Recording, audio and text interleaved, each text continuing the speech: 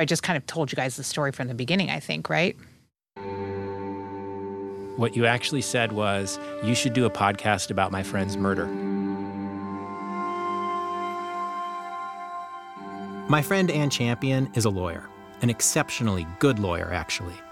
Annie has deposed right-wing paramilitaries in a Bogota prison.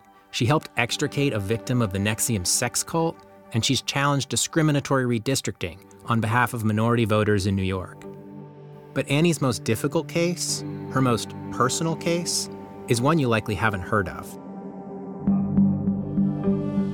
In 1996, Annie's friend Laura went to a party in Bonaparte, Iowa. 8 hours later, early in the morning of October 26th, her body was found alongside a rural highway across the border in Missouri.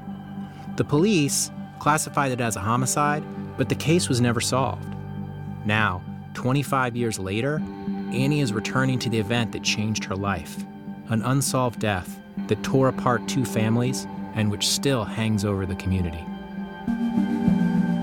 People sort of felt like they kind of needed to take sides. There were divisions in Iowa City. You know, people took sides emotionally, if not sort of on facts. I'm Jason Stavers, and for the last 2 years, Annie and I have been trying to find out what happened to Laura the night she died. You know, my view on it was like, she got hit by a truck. If it was a hit and run, thank you. Better, yeah. Because I prefer that to people that she knew hurting her.